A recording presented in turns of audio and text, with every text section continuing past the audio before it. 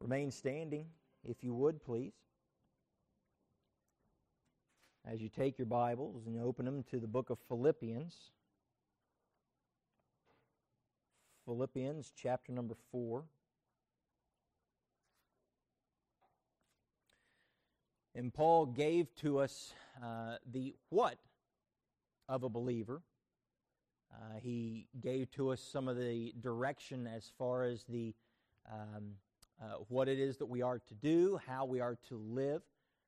And then, as we saw last week in verse number 8, he gave to us not only the what, but he gave to us the mindset behind the what. And so why do I unify with my brothers and sisters in Christ? Why do I put others first? Why is it that I need to have the mind of Christ? Why do I do these things? Well, because my mind is filled with the things of God. And so we looked at verse 8 and the things that we ought to think, but then Paul takes it a step further here in verse number 9, and he makes it practical. Now, it's one thing for me to say, this is what ye ought to do. It's another thing to say, this is how ye ought to think. But then there's something even more when I say, here's what I mean, and I give an example. I make illustration. A lot of times we refer to the illustrations, and I've heard many preachers who spend more time in the illustration than they do in the Word of God. That's not what we want to do. But I do want to get into this a little bit deeper today. Look with me if you would. And we're going to read starting in verse 1 so that we get the context of this all the way down to verse number 9. Therefore, my brethren, dearly beloved and longed for, my joy and my crown, so stand fast in the Lord, my dearly beloved. I beseech Euodias and beseech Syntyche that they be of the same mind in the Lord. And I entreat thee also, true yokefellow, help those women which labored with me in the gospel, with Clement also, and with many other my fellow laborers, whose names are in the book of life. Rejoice in the Lord always. And again I say, rejoice. Let your moderation be known unto all men. The Lord is at hand. Be careful for nothing, but in everything by prayer and supplication with thanksgiving, let your requests be made known unto God. And the peace of God, which passeth all understanding, shall keep your hearts and minds through Christ Jesus. Finally, brethren, whatsoever things are true, whatsoever things are honest, whatsoever things are just, whatsoever things are pure, whatsoever things are lovely, whatsoever things are of good report, if there be any virtue, if there be any praise, think on these things. Now our text for today, verse 9. Those things which ye have both learned and received and heard and seen in me, do. And the God of peace shall be with you. Father, bless now, we pray, the reading of your word. Hide me, Father, behind anything that would get in the way of your message today.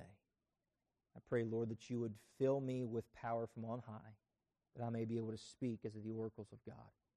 It's in your Son's name we pray. Amen. Thank you. You may be seated. If you notice there in verse number 9, he says, those things which ye have both learned and received and heard and seen in me, do. I know there's probably a lot of individuals who maybe in their mind they're thinking down the road of wait a minute, so the things that you have learned and received and heard, and I know the editors in the area, the people who have a desire to make sure that grammar is perfect and everything. You know what you're seeing right there. And it's like no. There's only supposed to be one and. Well, I believe Paul, under the inspiration of the Holy Spirit here, he says and in front of all of these different things because he wants to put a little bit of an emphasis in this. So if you look in the Greek, you're going to find the word kai, which is the and, which is placed in there. Now, their grammatical structure is not necessarily the same as ours. However, whenever you see the and repeated this way, where it's made so much of a connecting thought, then there's time for us to pay close attention. Because what Paul is doing is he's breaking up the details, and he's saying, don't just sum them together, don't just mesh them all together. These are individual, and they need to be focused on specifically. Now, as we get into this, Paul here, he gives to us not only the what, now he makes it practical, and often we hear so much about the hypocrisy and the authenticity that is found or not found in the church that we completely lose sight sometimes of the ones who are not being hypocritical or that truly are authentic. Now, we see in the media, in the news media, you see how there's this pastor or this song leader or this group of people over here did something that is not right. And the church is full of hypocrites. And I understand that because, yes, guess what? The church is full of hypocrites because I'm in it and you're in it.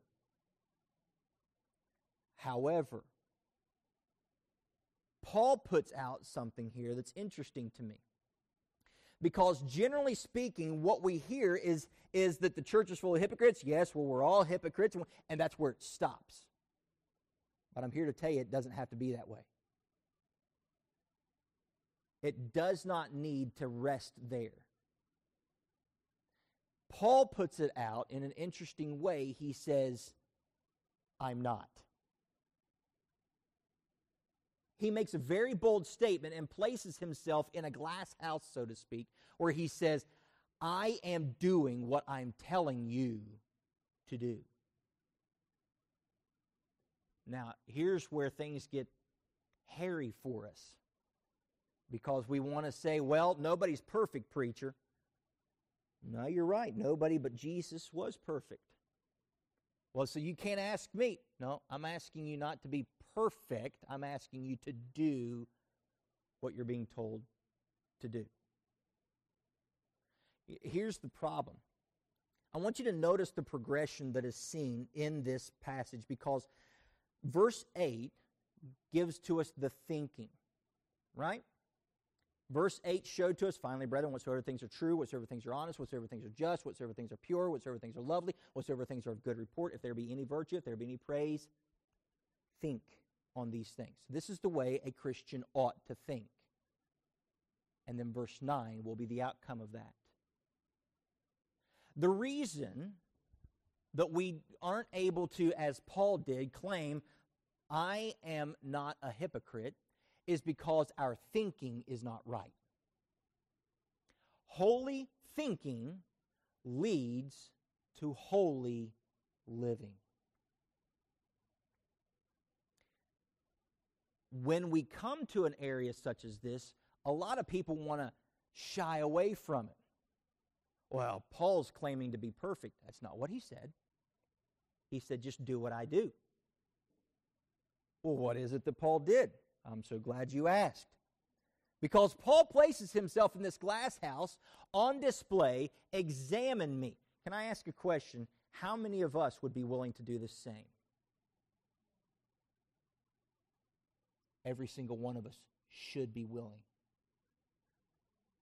We all ought to be willing to say to our kids, to our nieces, to our nephews, the things that you have learned and received and heard and seen in me, do. But what we do is we go, I want my kids to not be like me. I want them to be better than me. We all want our kids to be better than me. I definitely want my 3 children to grow up better than me. Because if they end up like this, that's going to be a sad thing. And I'm going to feel like a failure as a parent. I want them to be better than I am. But that doesn't excuse me from being an example to them. So many of us, we say, well, I want them to be better than me, so, learn from my mistakes. No. You learn from your mistakes. That's where we need to start. And the Apostle Paul doesn't excuse the mistake. He says, look, I'm not perfect. Actually, if you just go back to chapter number 3, look what he says. Chapter number 3, verse number 12, look what he says. Not as though I had already attained, either were already perfect, but I follow after that I may be apprehended, that for which I am apprehended of Christ. Brethren, I count not myself to have apprehended. He says, hey, I'm not complete. He's still working on me. I'm not finished in this race. I'm not perfect, but, notice what he says there, But this one thing I do, forgetting those things which are behind, and I press toward the mark. Too many of us are staying in the things which are behind. Well, I want my kids to be better than me. I failed in this area, failed in that. Hopefully they'll learn after my mistakes. They won't do the same thing that I did. They won't make the same mistakes that I've done and that I continue to do and continue to do and continue to do and continue to do. No. Paul said, I put them in the past where they belong and I keep going forward. The Apostle Paul didn't say, I'm perfect and you be perfect like me. He said, do what I'm doing and run for the tape at the end of the finish line.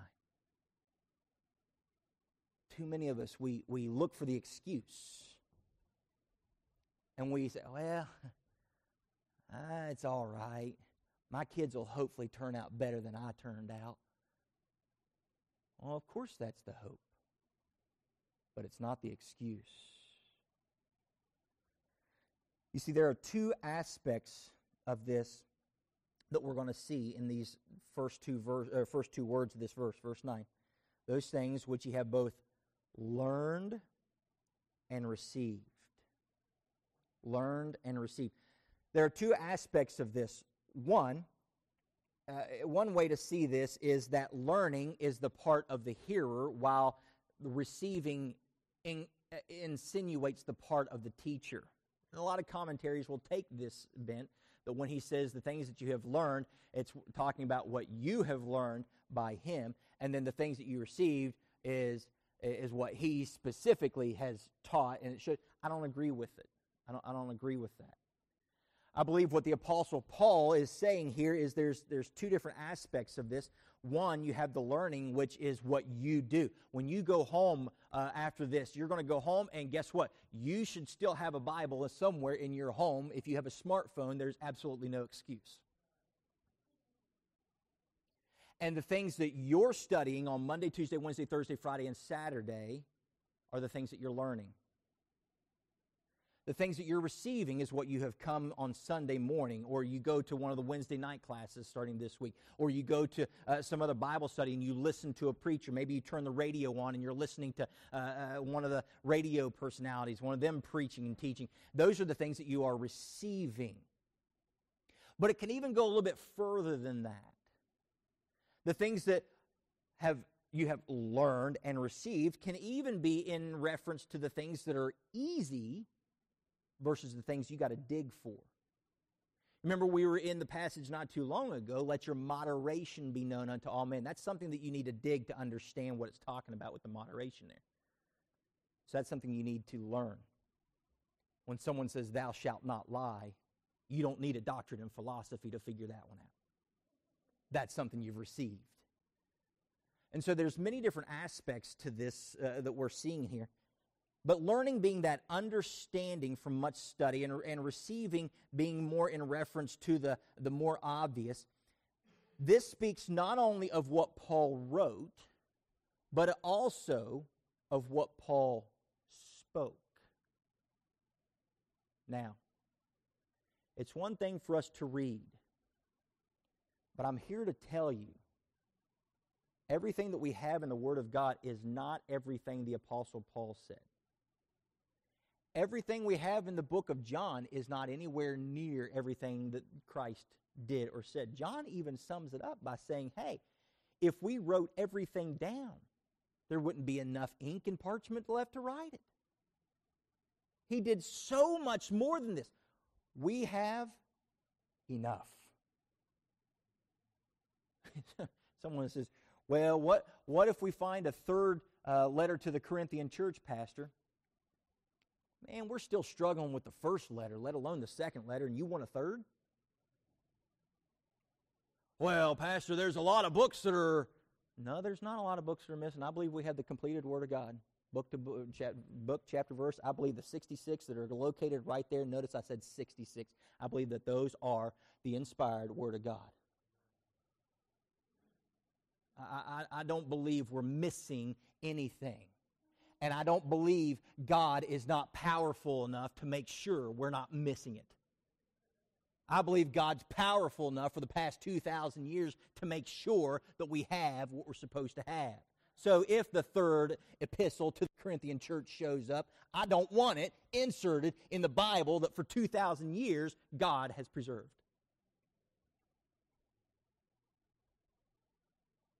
Not only, though, what has been read, but what has been explained to us.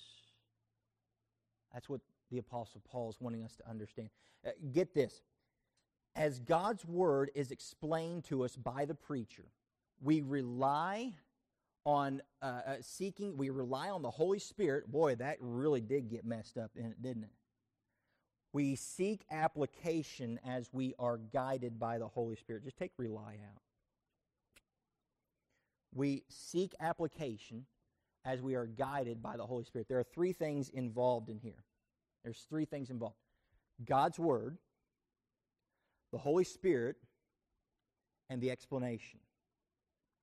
When we sit down and we study the Word of God, here's what we typically do. Someone says, okay, I want to understand Philippians chapter number 4, verse number 9. And so this is what we do. Google. What does Philippians 4:9 mean? You know what we have just done? We have set aside the Word of God and forgotten that we have a Holy Spirit within us. Where we need to start is here. Not what brother so-and-so has to tell me. Not what brother such-and-such wrote in his blog post.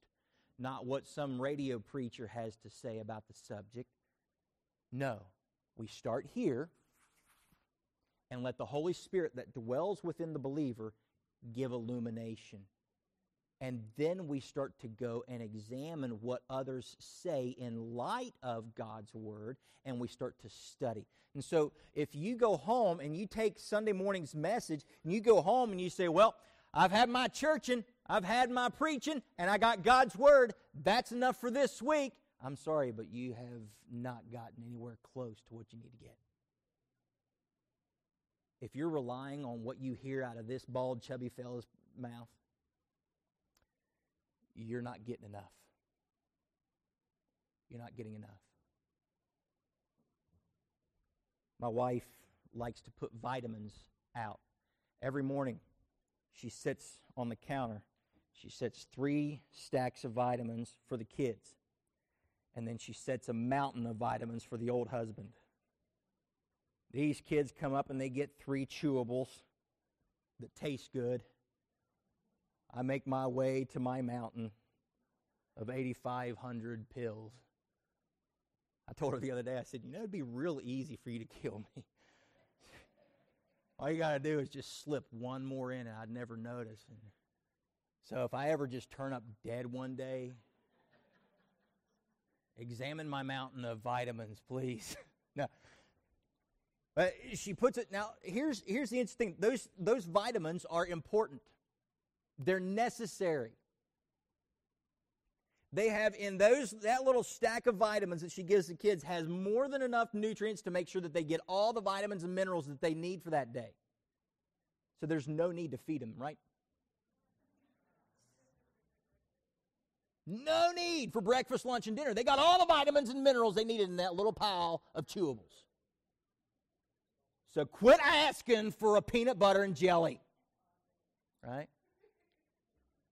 That's what we do. We go to church on Sunday and we say, I got all I needed. No. No.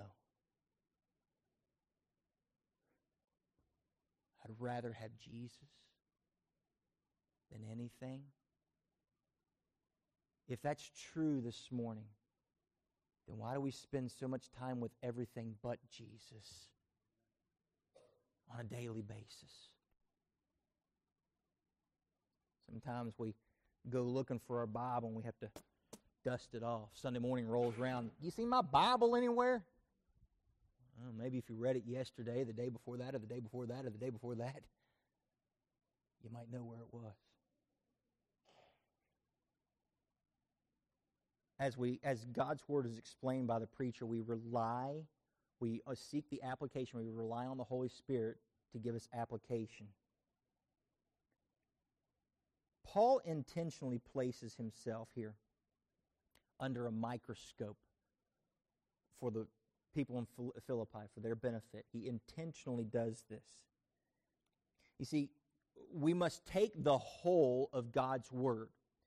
If I look only at this verse, there's a lot of people who take a verse like this and they say, man, he was arrogant. No, he wasn't, because you haven't read the rest of the books. As we saw there in chapter 3, he already said, I haven't attained, I haven't gotten perfect, but just do what I'm doing. In other words, try. Try. Always moving forward. When I fail, I don't stay there. I don't turn around and go home. I keep moving forward. But Paul places himself intentionally under a microscope. Not only from a mind of do what I say, but also do what I do. Now, if you've raised children for any amount of time, you understand what that's like. You know, do as I say, not as I do. Right? Oh, no, don't do what I do. Do what I'm telling you, because I'm imperfect and I mess up. So don't do what I do, just do what I say. Why don't we quit saying and just start doing? We do that at the workplace. We do that at the grocery store. We expect everybody else to act Christian, but we can act however we want. Can you believe the way that guy cut me off? He took my spot. I hate this store. They only have one register open, and I got to stand all the way back. If you were Christian, you'd let me in front. And if the owner of this store was a Christian, he'd have more than 2 registers open. What's wrong with these people? We expect everybody else to act Christian, but we're allowed to act however we want to act? No. No. What he taught, the Apostle Paul, he lived. You see, Paul could claim a lack of hypocrisy, but he was not claiming perfection. He was simply saying, yeah, I'm telling you to keep moving forward. That's because that's what I'm doing. I'm telling you to pick up and move on because that's what I do. I'm telling you to spend time in the Word of God because that's what I do. I'm telling you to commit the Word of God to memory because that's what I do. I'm telling you to pray because that's what I do. I'm telling you to rejoice in the Lord always. And again, I say rejoice because that's what I do. The Apostle Paul is not just writing, this is what you're supposed to do. He says, this is what I do. You want to know why the Apostle Paul was such a giant for the word of the Lord and for the ways of God, for his work, for his kingdom? You want to know why he was such a giant? It's because he did it. Not just because he taught it. God's not going to reach down, and I'm sorry, but I'm here to let you know. When you go through some of these religious leaders through history who write down some of these things, just look at their lifestyle. Muhammad was a pedophile. And he's the voice of God? No! The Apostle Paul is able to say, do what I do, because he lived what he said. Well, I'm not the Apostle Paul. No, you're not. But that doesn't mean you can't live like the Apostle Paul. That doesn't mean you can't dig into the Word of God like the Apostle Paul. That doesn't mean you can't love your neighbor like the Apostle Paul. Go back to Romans chapter 7 and look at that. He says, the things that I wish I was doing, I'm not doing. The things that I do, I wish I wasn't doing. You know what else? Not only does the Apostle Paul practice what he said, what he said he did, what he taught he practiced. When he failed, he admitted and looked for a way to not do it again.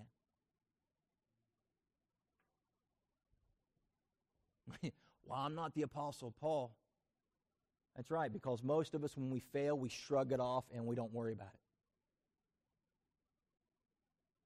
But the Apostle Paul, he noticed, I am still in this flesh. Oh, wretched man that I am. But just a little bit later, he says, I've been seated in heavenly places. And so when he tells the Philippians, he says, do what I do, that's exactly what he's trying to say. Here's the question. Does your life present the gospel? Think about it for just a minute. Most of us, our life presents a false gospel when we don't do what we claim the Lord has changed in our life.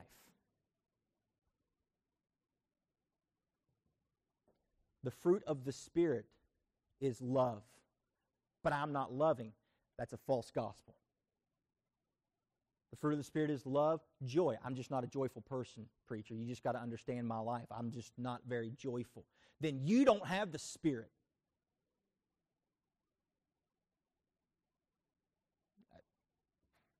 Read your Bible. Love, joy, peace, gentleness, goodness, faith, meekness, temperance. This is the fruit of the Spirit. If I have the Holy Spirit of God dwelling in me, guess what? I have the fruit. And it's up to me to employ it.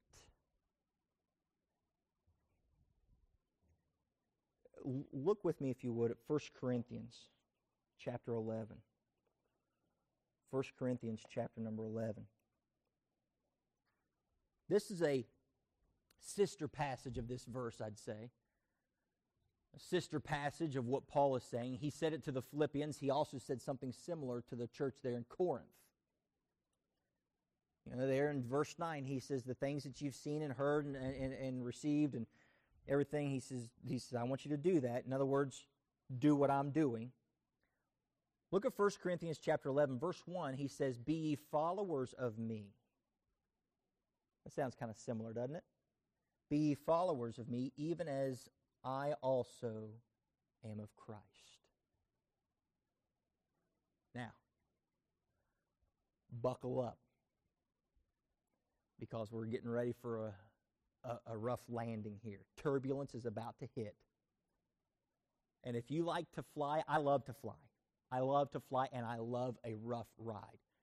I like the turbulence where the sign comes on in the cabin and the pilot comes across and says, please fasten your seat belts, and you're just bouncing along and you're looking at the guy next to you and you just want to go, do you know where you're going to go if you were to die today? Man, you want to talk about a fun and enjoyable experience.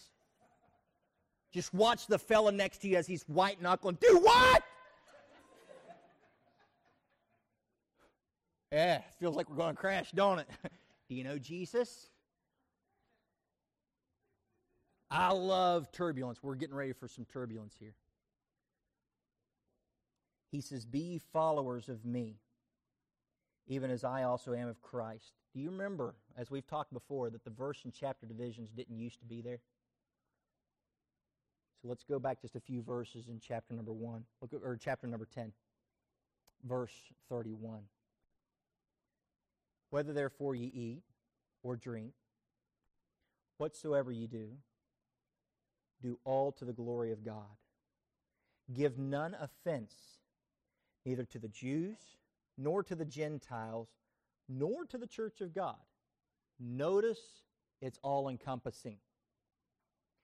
Before we go any further, let's just pay attention to this, because many of us, we can be very quick. I'm not going to offend my brother or sister in Christ. Well, you shouldn't offend people outside of the church either.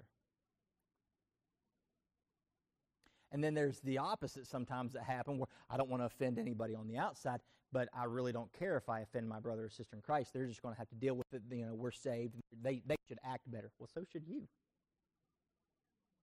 So notice what he says in there, all-encompassing.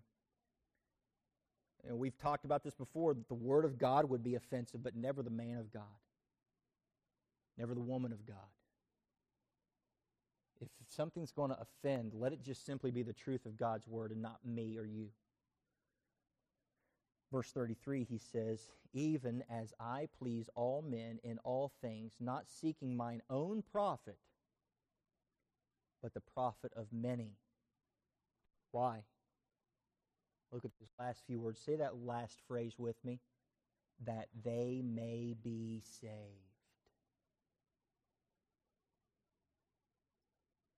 Then he goes into saying, be ye followers of me.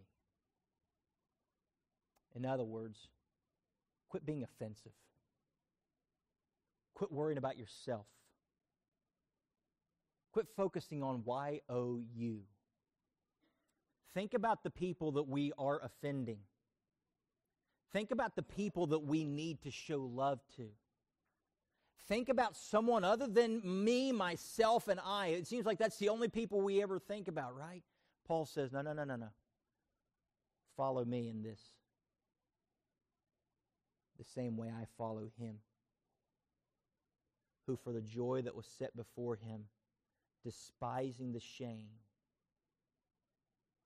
What did he do? Went to the cross for you. He endured the hardship and the shame of the cross. Going back to my original question, you remember when I first started this? Paul put himself in a glass house. Would you be willing to do that? Every single one of us should. And the reason I'm not willing to do it is because I'm more concerned with this old boy than you. The reason I wouldn't want, look, I'm up here and I'm preaching. Now listen, I'm not perfect, so don't hold me to the standard. I'm just relaying the message. No, you should hold me to the standard. You have every right. Here's something that you can expect from me at least. And I know Pastor McCracken is the exact same way. If we say it, we expect you to hold us to it too. You should be willing to hold me accountable to this word. And you should be willing to hold one another accountable to the exact same standard. Yeah, but you're a pastor. Doesn't matter. Doesn't matter. Paul told the whole church in Philippi to do this. He didn't just write to the pastor. He wrote to the saints in Philippi. He wrote to the entire church in Corinth to live this way, not just the pastor in the church of Corinth. And he's writing today to you. Paul could rightly claim this lack of hypocritical living. His life revealed the gospel. He was once a murderer. He was on his way to, at best, see Christians in prison.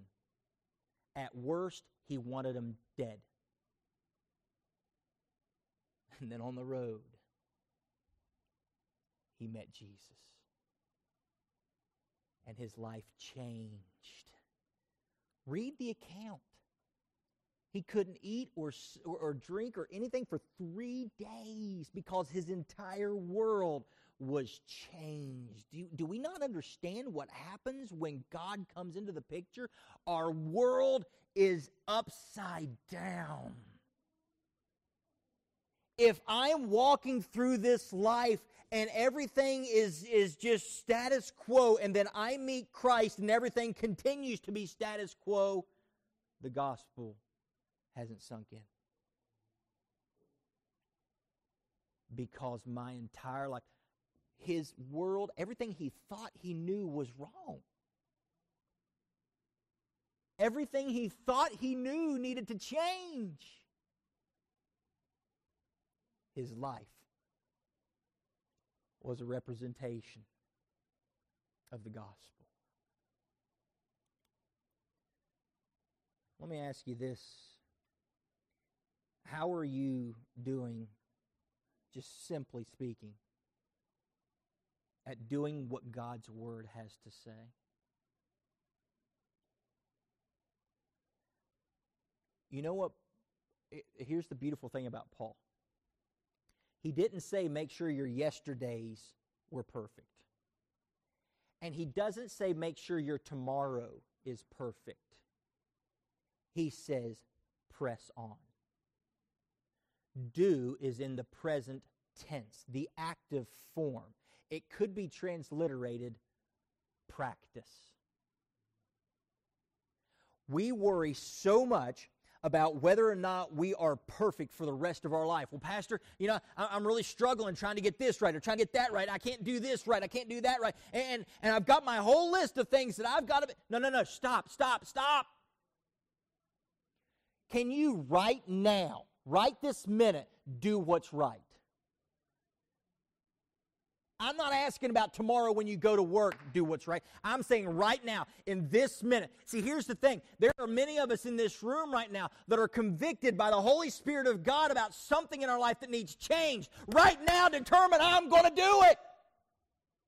I've been holding on to something in my life. I've been fighting the Holy Spirit of God about this in my life. He's told me to get more time in the Word, to get more time in prayer, to give up this relationship, to give up that type of practice, to get away from this habit or that habit. I'm going to do it. Can you do what's right today? In this moment. I've got someone I need to forgive. And God, right now I do that. God, I've got someone that I need to make amends with, and I need to ask their forgiveness. God, as soon as we're done, I'm not going to let a minute go by. As soon as we're done. I wouldn't be offended if someone got up, grabbed their phone, went out and took care of it right now. I'm not asking you to be perfect for the rest of your life. What I'm asking is, can you do the right thing in this moment? And then in the next moment, guess what the decision will be? To do the right thing in that moment. That's all Paul's saying. If you fail, dust yourself off and do the right thing in the next moment. So how are you doing with this? Don't present a false gospel. Please don't do that. Don't encourage a worldly lifestyle. The gospel does not encourage us to stay the way we are. It goes through me when I hear a preacher or a church talk about, you don't have to change. I'm not against sin. I'm for everybody.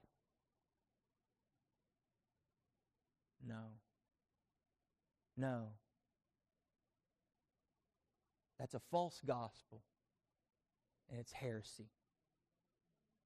Call it what it is. The term do is something that we are to practice. Do the right things. Did you know that you are charged with leading someone? You are. You are charged with leading someone. If you're a parent, you're charged with leading someone. If you're a coworker, you're charged with leading someone. If you're a neighbor, you're charged with leading someone. If you are a customer, you're charged with leading someone. My wife and I were at a store the other day, and I just looked at the young lady at the cash register, and I said, has anybody told you Jesus loves you? She said, you just did. I said, good. Because he does. She said, thank you for making my night. I wonder if she would have responded the same way if I was rude to her at the cashier, at the checkout station there. Hurry it up, woman. Time for me to go. And stand in line for 14 hours.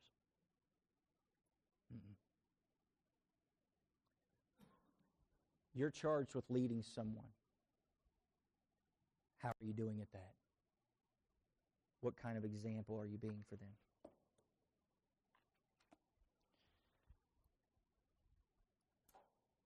Here in just a moment, the music's going to play.